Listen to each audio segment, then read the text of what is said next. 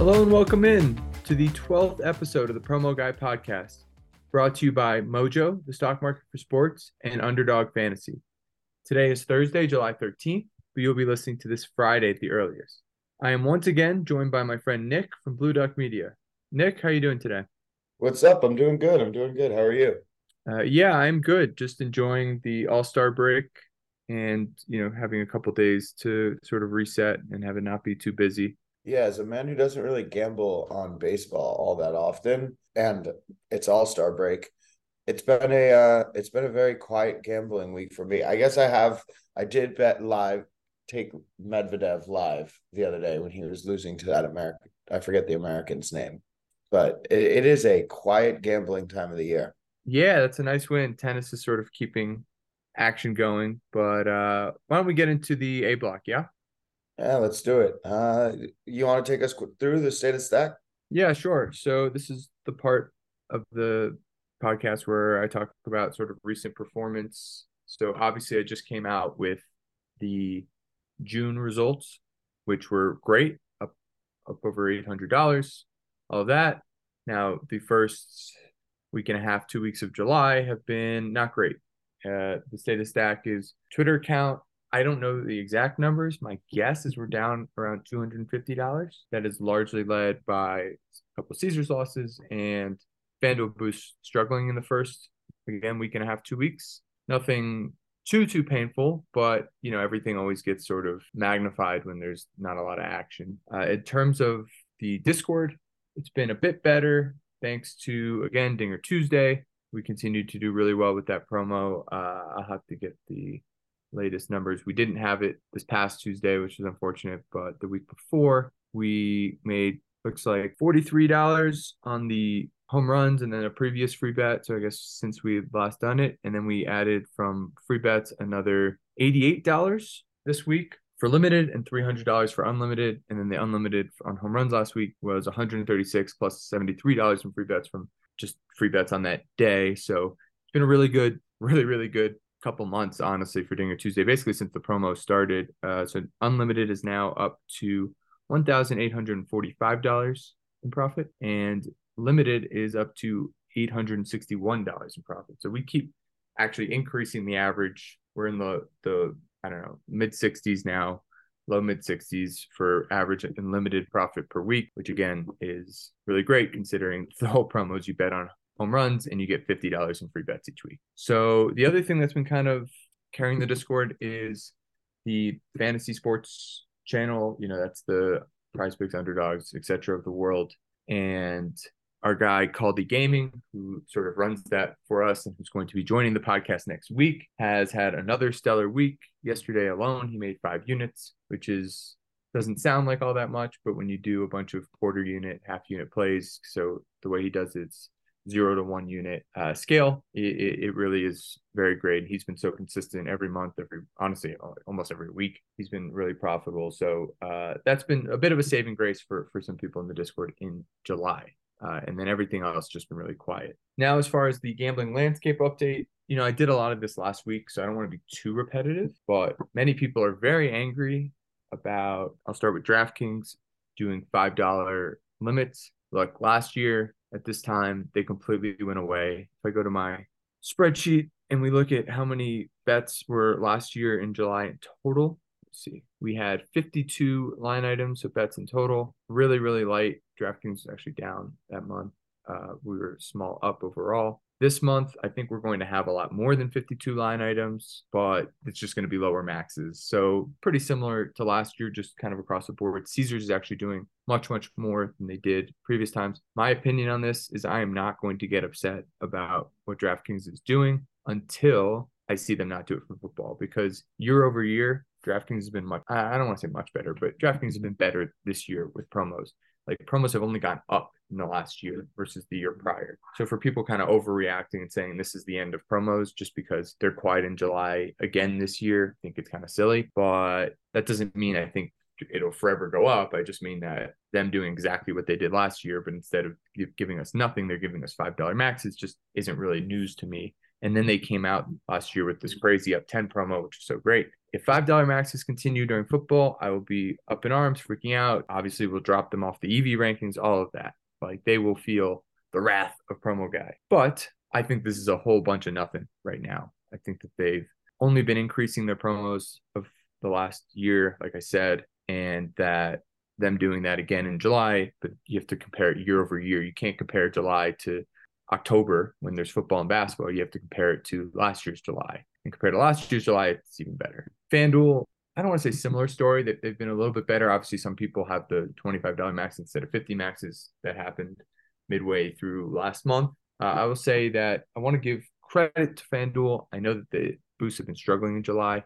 They've given out some really strong EV ones. The Ohtani hit one, the yes run first inning, and the All-Star game. And these are like 20, 30% EV plays. And they've had a few of them lately. There was obviously the golf one last month that was through the roof. I mean, all they can do is give us really high EV plays. And if they look at moving a fraction of people, I don't know if fraction's the right word, but let's say a third of people to $25 maxes and replace that with higher EV boosts, I'll be very happy. We saw that a bit towards the end of last year, not the lower maxes, but just sort of saving up during the week. And then a Sunday in football, they're giving us 7 boosts in a day, stuff like that. I'm optimistic that we'll see some of that this year. And I think that FanDuel, if I had to say, just because they still have Dinger Tuesday, because they're still giving us some pretty high EV boosts, would probably be number 1 in the EV rankings right now. As much credit as I have given to DraftKings and I'm about to give to Caesars. Caesars, month over month, I mean, year over year, so much better. I mean, again, win or lose, like that's, I don't know, it's not really on them. It's not really up to them. But giving us 33% $50 max. Then the Wimbledon boosts that are coming out, those are $50 max. The home run boost they've been doing 25% $50 max. Like they're sticking with the $50 max and they're not coming out every day with stuff, but it's been more frequent, much better than last year. I think DraftKings and FanDuel really, I mean, not FanDuel, DraftKings Caesars have somewhat learned their lesson from last year where they completely went away during the dead time and lost a lot of market share for that. So again, I'm happy with Caesars. I'm obviously not pumped with these DraftKings $5 maxes. I think it's lame too, but I just think you have to compare it year over year and we'll see what football brings, but I'm not going to bash DraftKings until I see them have real declines year over year from the year before and say, okay, now I'm seeing a clear trend of a downturn, because I've only seen a trend of an upturn versus last year in terms of their promos and the way they approach it. And then that makes complete sense. Yeah, great. So I think we can move on from gambling landscape update. I don't want to be too repetitive last year. Some people have asked me, I guess I'll just say, some people have asked me to stop posting the DraftKings ones as sort of like a mini protest. We can get into all that with football, but I don't think I'm ever really going to do something like that, just because so many people start out with $5 units, with $10 units. So it's essential to their bankroll, to them having fun, to them doing this whole thing, that they still play these promos. It can still be very profitable relative to your unit size. And yeah, some people have made thousands of dollars. I mean, even just the last few months for us, June plus 800 something, right? May was maybe slightly worse, up 667. April up 1800 something. March up 1500. Yeah, like you get the idea. February up 900. So people are getting used to making, let's say, $1,000 a month over the last 6 months, over the last, honestly, couple of years. And yeah, they get annoyed that you're not going to be able to do that when the maxes are cut in half. But we've never done well in July, and we've never expected to do well in July. So I'm not going to overreact to that, but I'm also, some people making $300 in a month off their $5 to $10 unit is amazing, and they're pumped about that. And I'm going to help those people, even if you're not that interested. And some people with $100 units still like the $5 plays. It's something to root for, and you're still betting in a positive EV way, and people just kind of enjoy doing it that way, even if it's not going to pay the bills. Yeah, no, that makes complete sense. I would obviously want to keep seeing those types of posts out of you. And it makes sense that during this time of year, if promos are up year over year and people are just frustrated because we're in a downtime, it makes a lot of sense that you're waiting to see what each one of the big players does during football season, because that's when promos really start to come flowing back in and you see a lot more action. So I'm on the same page. Don't stop posting for us, TPG. The people need you. Awesome. Let's go to the Wheel of Sports. What do we have today? What are the options? All right, we've got an MLB All-Star break check-in. We haven't really done too much baseball on the Wheel of Sports, so hope we get that. We have the Bama cheating scandal. We have Wemby career predictions, NBA free agency recap, and TPG's real name. Let's I'm give not it a gonna lie, I'm spin. a little nervous about TPG's real name since that's the only bold one in our Google Doc. It's bold for a reason. Let's see what we Is get. that always is it always the only bold? Or is Hank just messing with us? Go ahead. And look at that. We're talking MLB All-Star break check-in. I think we probably want to focus. The one thing we spoke about most was Ohtani's pending free agency is going to break the sport. How do we see that playing out? And we're looking at right now, the Angels are sitting outside of the playoffs at the All-Star break. Is there a chance he gets traded and they try and get some value out of him before he leaves this offseason? How do you see everything playing out with Ohtani? Yeah, I think this is one of the cooler free agency type things we've seen in any sport, just because we seem to know so little, right? It sounds like he wants to stay on the West Coast. I don't think in any sport there's really someone quite as valuable as him. And maybe you go back to LeBron when he had his free agency and he ended up going to the Heat. What was that, 2010? Like that's kind of the only Yeah. comp where there are several teams in the mix. I think the Cavs, obviously, the Heat, obviously, and then I think the Bulls and Knicks were also sort of looming. I think that's kind of the only comparison where Ohtani seems like it's plausible he goes back to the Angels, but he says his first priority is winning, and they're obviously struggling to field a winner around him. You have the Dodgers, who seem, again, excuse my lack of knowledge of the financials here, but seem the most likely to be willing to spend the 600, 700, whatever $1 million it's going to take to get this guy. And then the Mariners, who this is kind of a story because, well, other than the fact that he's like the best player of baseball of all time, it's a story because the Mariners fans were chanting, "Come to Seattle" during the All-Star game for Ohtani. And it seems like he has some connections to there. I'm very interested to see what he gets paid. I'm interested to see how this all plays out. I mean, could the Yankees come in? I mean, just like I feel like in our lifetime, they've always sort of swooped in and had this big offer. Reminds me of like A-Rod when I was a kid. But it doesn't seem like that they are either financially in the right space for that, or if he really wants to go to New York. Well, But they just soiled the pinstripes. They just got their first sponsor. I think they're getting paid like 25 million a year. So that gets you almost halfway to, I I guess think not that even might get you halfway. like a third of the way with how this is So looking. if he's gonna get 70 a year for 10 years, 25 mil, I think that could be the It'll first help. domino, a house It'll lining help. it up. That's really funny. I mean, is that a reasonable number to pay? Like, I guess what my question with how much he's going to get paid is, so the top hitter, it was that Judge. Does he have the top recent contract? And Yeah. he's what, like, I think he was 9 years, 360. okay, so he's getting paid 40 million a year, right? For that 9 year, call it 10 year span. And then you add up whatever pitching equivalent, which is probably in the 30s, right?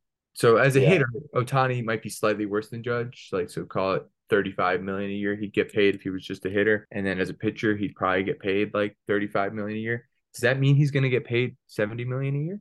Because I wonder if there's a discount to, if all of this stuff is guaranteed, is an owner really going to give one person, granted they play two positions, $700 million with the possibility that, you have some sort of injury or something in his personal life that sort of messes up his head? Like, is there a higher correlation to his pitching going down or him being like a useless or less useful pitcher and hitter? And do you have to kind of discount that? Also, it's just so much money. I mean, I can't imagine we've seen anything close to a $700 million contract in sports. Yeah, I think that you're right that you'd feel more comfortable spreading that type of money across two people just in this situation where there's a serious injury. So I think you probably do discount it. You don't pay him as if he's the top hitter and top pitcher, even though that might be the case. I think you probably end up discounting it down to somewhere closer to like 50 a year. You also have to keep in mind he makes so much money off the field. I think I saw he makes like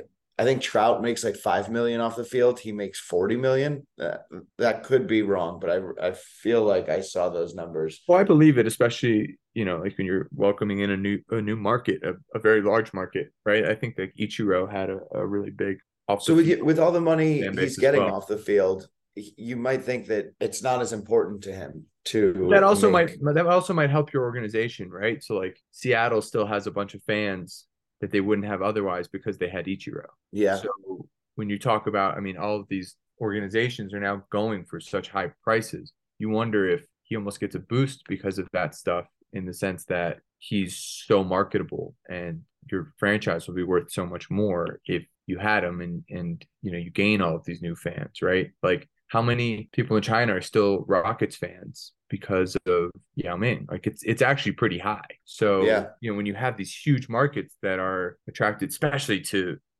arguably the best player of all time in Ohtani, it could help your franchise in other ways. I'd be surprised if he got less than $60 million a year. But again, I don't really know. It's kind of a funny thing where this is the first time I can think of where, like, so when you go back to that LeBron 2010 free agency, and I don't really consider 2014 as big of a deal free agency wise. It was really just Cleveland or Miami, but he was getting get paid. I know he took a small discount to Miami, but I think the max was like 18 million at the time. And you're in a capped sport. So yeah, if LeBron had an uncapped sport at 25 and the best player in the league and the whole thing, he would have commanded a ridiculous amount of money. This is actually that situation, but you have owners who are only worth a couple, a few, I say only, but like not that many multiples of paying this guy 700 million, like we talked about. So it'll be really interesting to see where he ends up, and whether, I mean, he could just go back to, like, just, it feels like there's so little information out of the camp other than he wants to win and stay in the West Coast. Like, he could just stay quietly and do it. So I don't think that they should trade him unless they really think they're going to lose him, because I guess, to finally answer your question, I don't see a team offering that much when he's just about to be a free agent anyway. There aren't like the inherent home field advantages that you have, and I think the Angels should do everything they can to keep him, because they do have Mike Trout, and he is there, and he does like the West Coast, like all of that. Like, they have a chance, I would assume. So I would do everything I can to keep him if I were the Angels. You're just not going to get I enough almost back where it makes sense. Yeah, I almost go the opposite way. I think it feels like he's definitely gone. I think he probably is ready to start playing playoff baseball, and the Angels have proven that they're just not building a winner around him. So I would want to get any assets I can.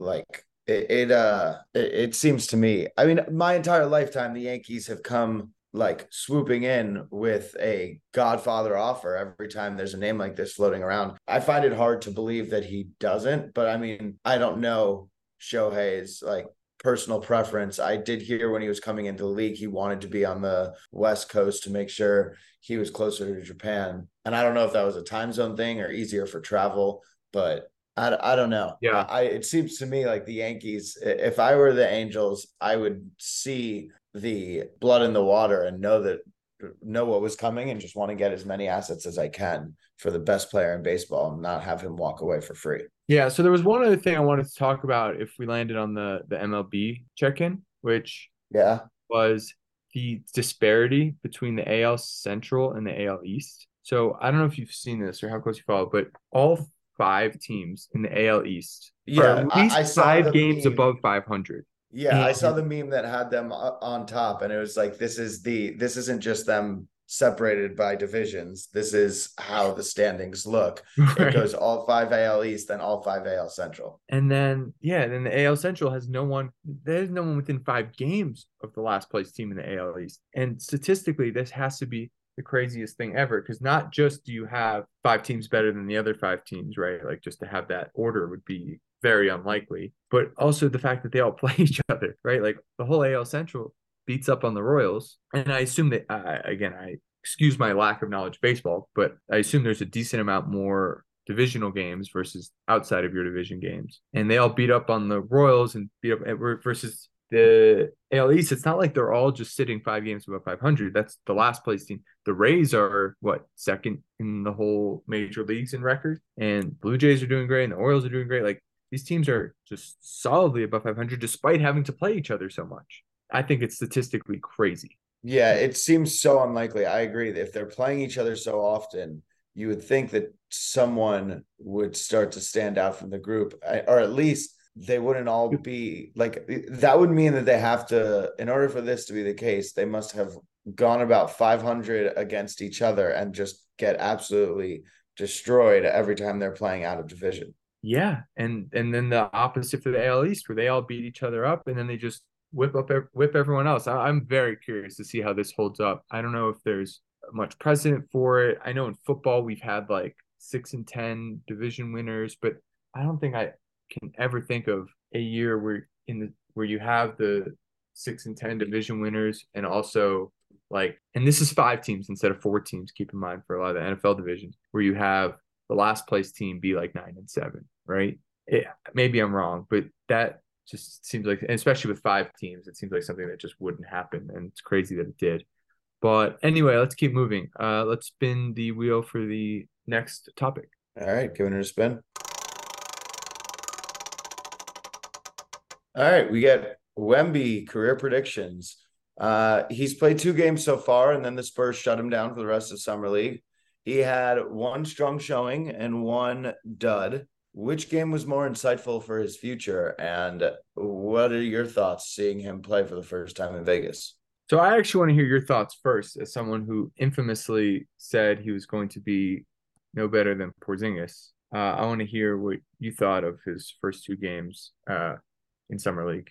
I think it's clear the way he affects the game on defense is going to be something that Porzingis never really fully tapped into. I think that there's like, I think Mark Jackson talks about this a little bit. It's not just being a good shot blocker doesn't always just show up in people's field goal percentages. There are the shots that people are scared to even take. So you see guards get downhill, see that Wemby's in the area and circle back out.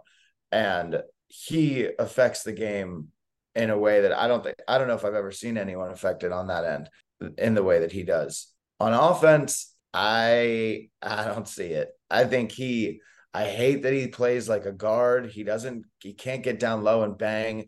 The few times he tried to post up Brandon Miller, the ball got popped out. His handle is not even that tight. There was the like pull up jumper he had at the free throw line. He didn't even want to pull up there. He was trying to go past the guy and the ball got caught on his hip. It's smooth, I guess, for a 7'5" guy. I just don't see him when he's going against full NBA bodies. Like, I don't know. I don't see it as we'll see. The 27-point game was somewhat impressive. He's been shooting terribly from 3. I'm just not impressed by him offensively. I promise you I will be betting on both Scoot and Chet to win Rookie of the Year. I don't think there's any chance Wemby plays a full season. The Spurs shut him down after 2 games.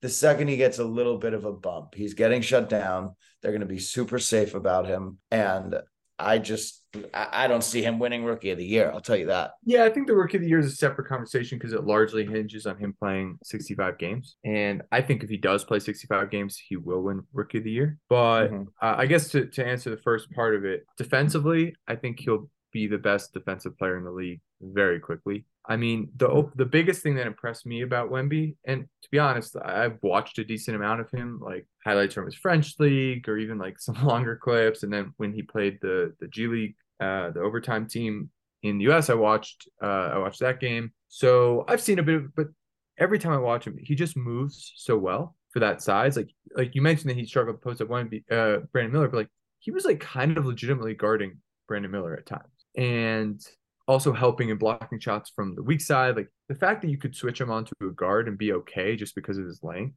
We've had Rudy Gobert win Defensive Player of the Year. How many times? 2, 3 times? Yeah. All right.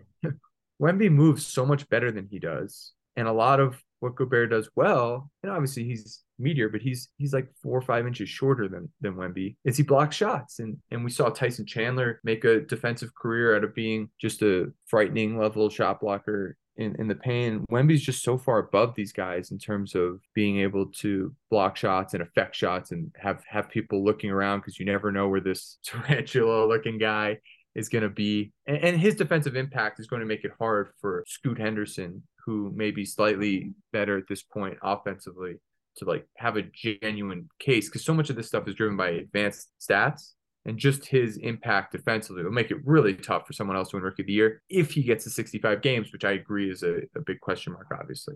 Now, and I think people somewhat misremember, and I'd have to look back at the numbers, like exactly the load managing that Spurs did. I think those guys were kind of almost always playing at least 65 games. I think they just weren't playing a lot of minutes. But it was a bunch of years ago at this point now, so I might be misremembering. Obviously, the Spurs sort of pioneered load management. It's a whole different world with load management then versus now. And I feel like there's definitely more of a culture of like, he got a little bit of a boo-boo, time to shut him down. Let's be safe. It's definitely plausible. So we'll have to see with the games. That stuff's always tough to predict. Yeah, I agree with you. I think that he is a slightly more agile Rudy Gobert. I think that's a really good comparison. Yeah, and 4 inches taller.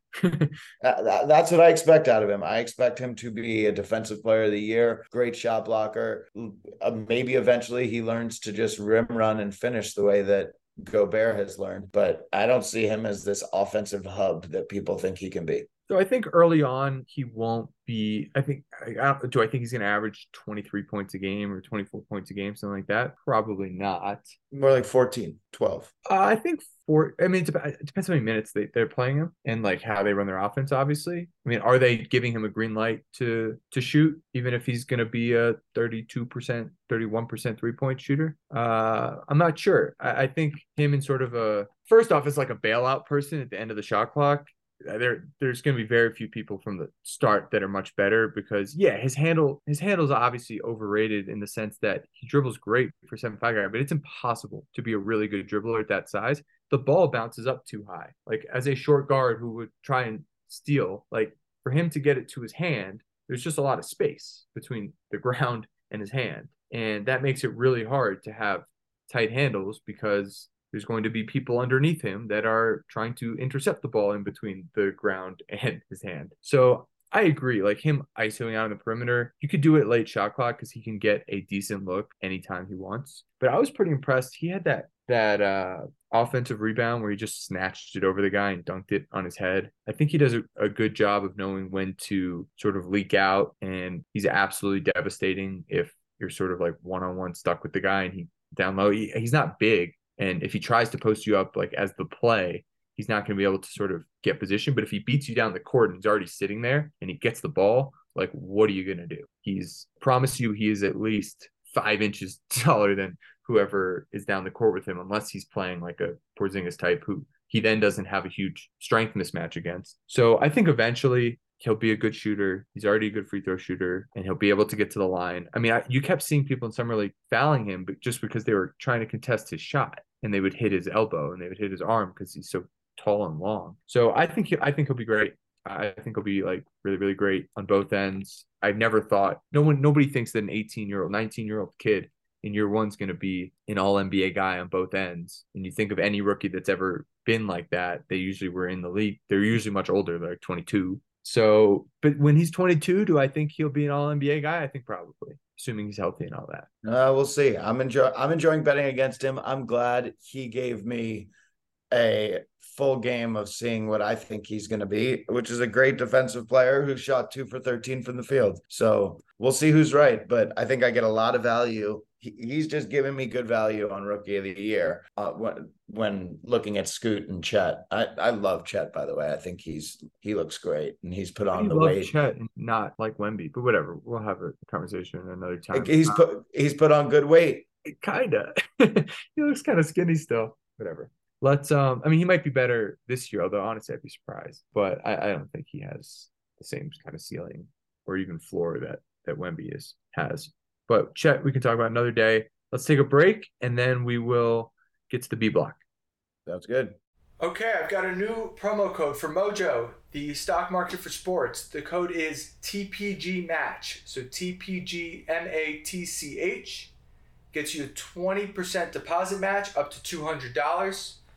I highly recommend doing this and playing their Sunday Slams promotion, which is only available in New Jersey and has been incredibly profitable for people tailing ROI Guy in the Discord. So again, TPG Match, 20% deposit match up to $200. This podcast is brought to you by our friends at Underdog Fantasy, the easiest place to play fantasy sports. Draft a fantasy team against your friends for tonight's or tomorrow's games to win cash prizes. Or try out their Pick'em game where you can predict player stat projections for a chance to win big. Underdog's slick mobile app is easy to use, and it's even easier to just start playing. Go to UnderdogFantasy.com or the App Store.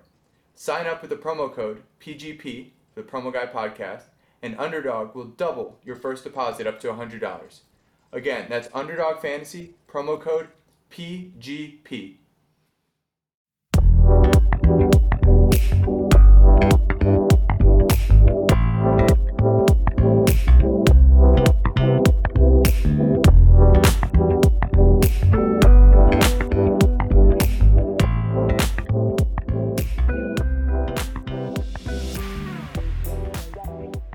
Welcome back in. So for the big thought today, kind of like we do every month when I put out previous month's results, just sort of analyze them, talk about what went well, what didn't, sort of extrapolate that to previous months, and then how we think it'll look in future months. So June, let me just pull up the spreadsheet. We made $808, bringing the account to $30,926.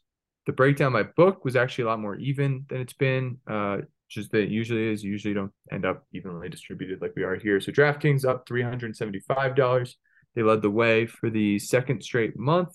And what went well there, I have this SGP column. It's not necessarily only done on DraftKings, but I think most of it probably was, where I just put in, if it's an SGP promo, how did we do on the actual SGP bet? And we made $114 on the SGPs alone. So that's great. That's, I think, every month we've basically been up on those. Yeah, what is that? It's March, April. So it's 4 straight months. And I think that's all I've only been calculating it and labeling it that way since March. So all 4 months we've actually made money on the SGPs themselves, which is obviously great. Then the free bets that came from all this stuff, we made $221. That was led by the $100 Vegas win. And I honestly don't remember the other ones, but free bets. So that, these no sweat promos, they're really great. Presumably we made somewhere around $335 off of the no sweat type promos. And then that makes sense. The DraftKings would be up $375. FanDuel came in second, up $247. Boost, I put Boost. It's always just the FanDuel Boost because I usually label the DraftKings Super Boost as Super Boost. So Boost up $212. So all but $30 of the FanDuel profits came from the FanDuel Boost. So that marks last month FanDuel Boost were down. So this month they were up $212. Last month $77. They were down.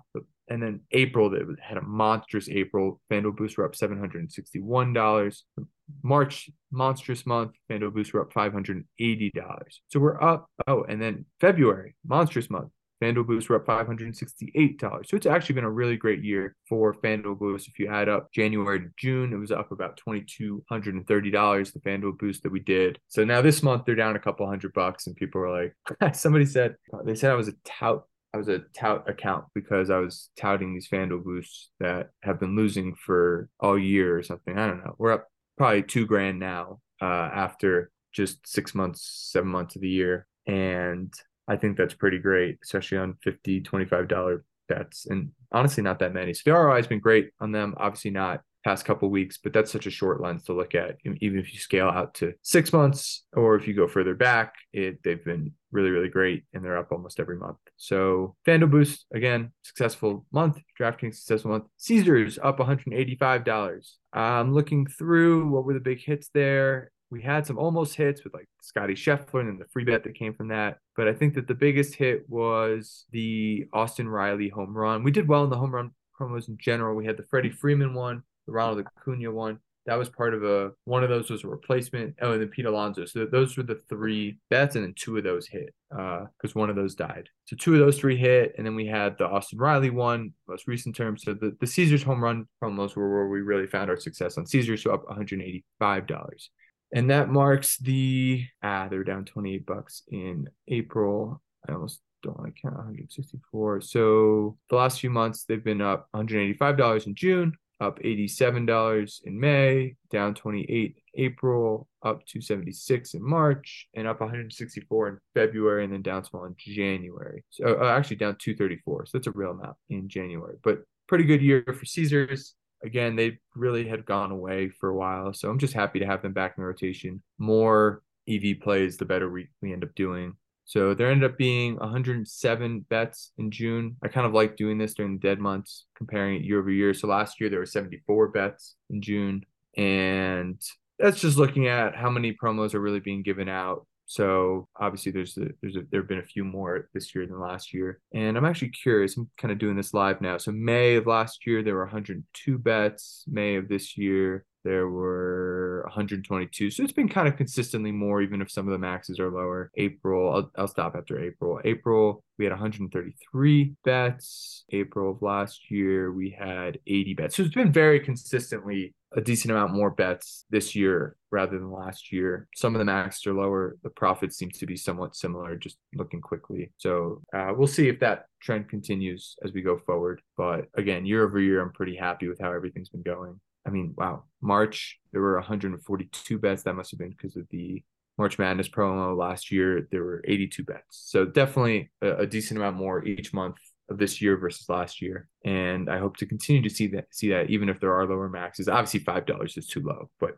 you guys get what I'm saying. So that's all I've got for June results. Nick, do you have any thoughts there? No, just I'm curious how these DraftKings limits will affect performance in football season, and if you're worried about that at all. I feel like ramping into football season, ideally you don't have to deal with $5 limits. No. Yeah, I mean, look, I'm always worried. Just it's out of my hands what the sports books would do, and they can always decide that promos aren't for them and all of that. But I was definitely more worried last year because they seem to have really gone away. They'd really gone away, and then they came back so strong. So that's instilled some confidence. I also think that, like I've said, literally since this podcast started and probably on spaces before that, DraftKings and Caesars losing market share last year was really good because it sort of teaches them that they can't run away from promos, even as much as like Jason Robbins, the DraftKings CEO, will say he doesn't like a lot of the promo stuff. Like they've done it, and we talked about last week the R. Linehan tweet where DraftKings has been rewarded for it. Like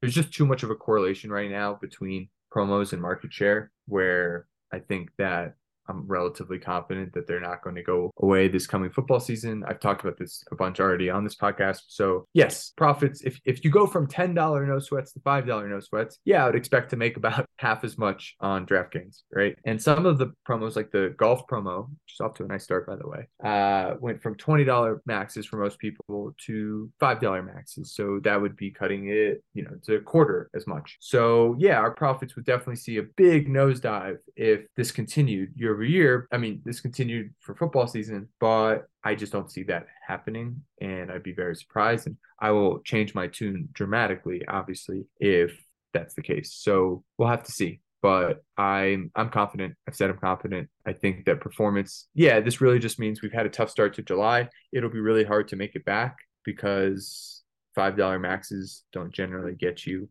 $300 in a couple of weeks of profits. Certainly not an EV. So we might need some positive variance to like have a positive month or something, but it's July. It's quiet on the promo front, and hopefully we can continue to have success with Dinger Tuesday and, some of the other stuff that we've been doing in order to sort of keep things afloat for the next month and a half or so, month and a half. Yeah, agreed. Excited to see what comes in football season. But yeah, keeping it moving. Let's see what's grinding your gears this week. What's got you fired up? You know what really grinds my gears? What really grinds my gears is the Britney Spears incident with Wemby. So for those of you who didn't hear, and I'm sure most of you did hear, Britney Spears ran up to Wembanyama in Vegas, tapped him on as high as she could get up, we'll call it the shoulder, and the security guard, without looking back, just sort of took his hand and like swatted her away. And I guess it's unclear. It kind of seems like he hit her hand into her head. And Britney fans, and Britney kind of leading the charge, kind of went after Wembanyama and have given him a really hard time and is saying like, how could the security guard do this? And what really grinds my gears about it is Britney Spears, literally my entire life and most of her life, has been out front and center saying, leave me alone. Paparazzi, crazy fans, like it's like ruining my life. And there was a whole campaign, I don't remember what it was called, like Leave Britney Alone or something. Just let her live. There was a whole South Park episode on it. And how could she, of all people, be making a stink about a famous 19-year-old getting harassed by someone by a random fan, and you might say that she's not a random fan, but they didn't even look back at who it was, and I don't see why it would even matter that much that it was a celebrity. And the security guard swatting her away. Like, I'm sure Britney's security guards have pushed people away,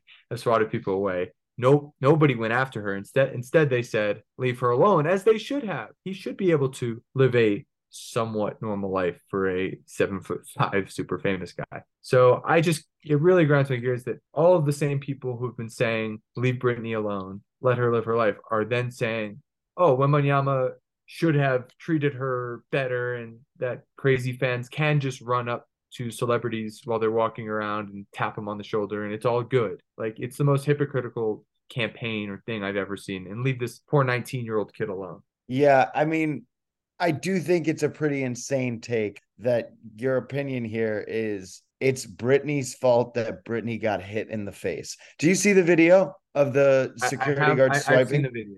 I mean, he blindly, like, it could have been a 12-year-old girl. He blindly swipes hard. Like, I don't know. I'm more surprised that Britney doesn't have her own security team that's like standing in between her and his security team.